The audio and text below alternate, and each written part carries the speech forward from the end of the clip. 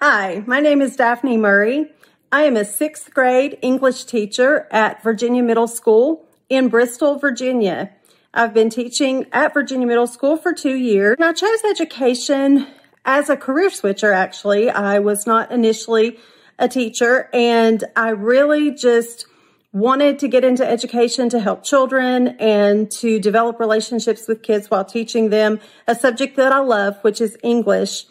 And, if I could have another job, would probably want to be an interior designer. I absolutely love turning my house into a home and everything that goes along with that. I love to change the paint color, to add an accessory.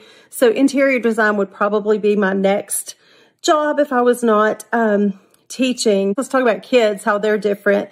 Goodness, kids have technology now that we didn't have 30 years ago, and kids have social media, and they definitely learn on different learning platforms.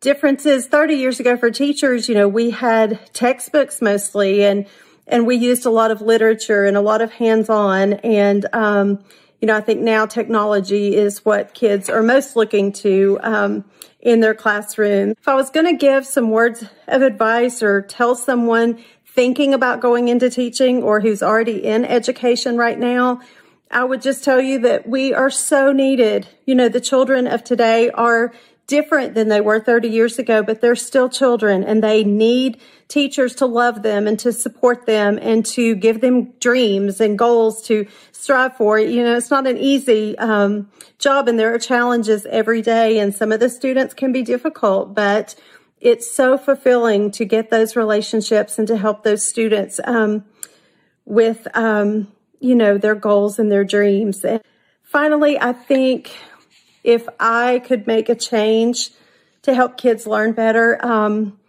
it's probably not popular maybe among the those in government, but I would probably change the testing criteria that we put on children today. They take so many tests, and they have so much responsibility on them with the testing that we do and the standards that they are forced to try to achieve. And I think the pressures for teachers and children alike with the struggles of those testing can just be a little too much. And, I think if I was going to help kids learn better, I would probably take away some of those pressures of testing.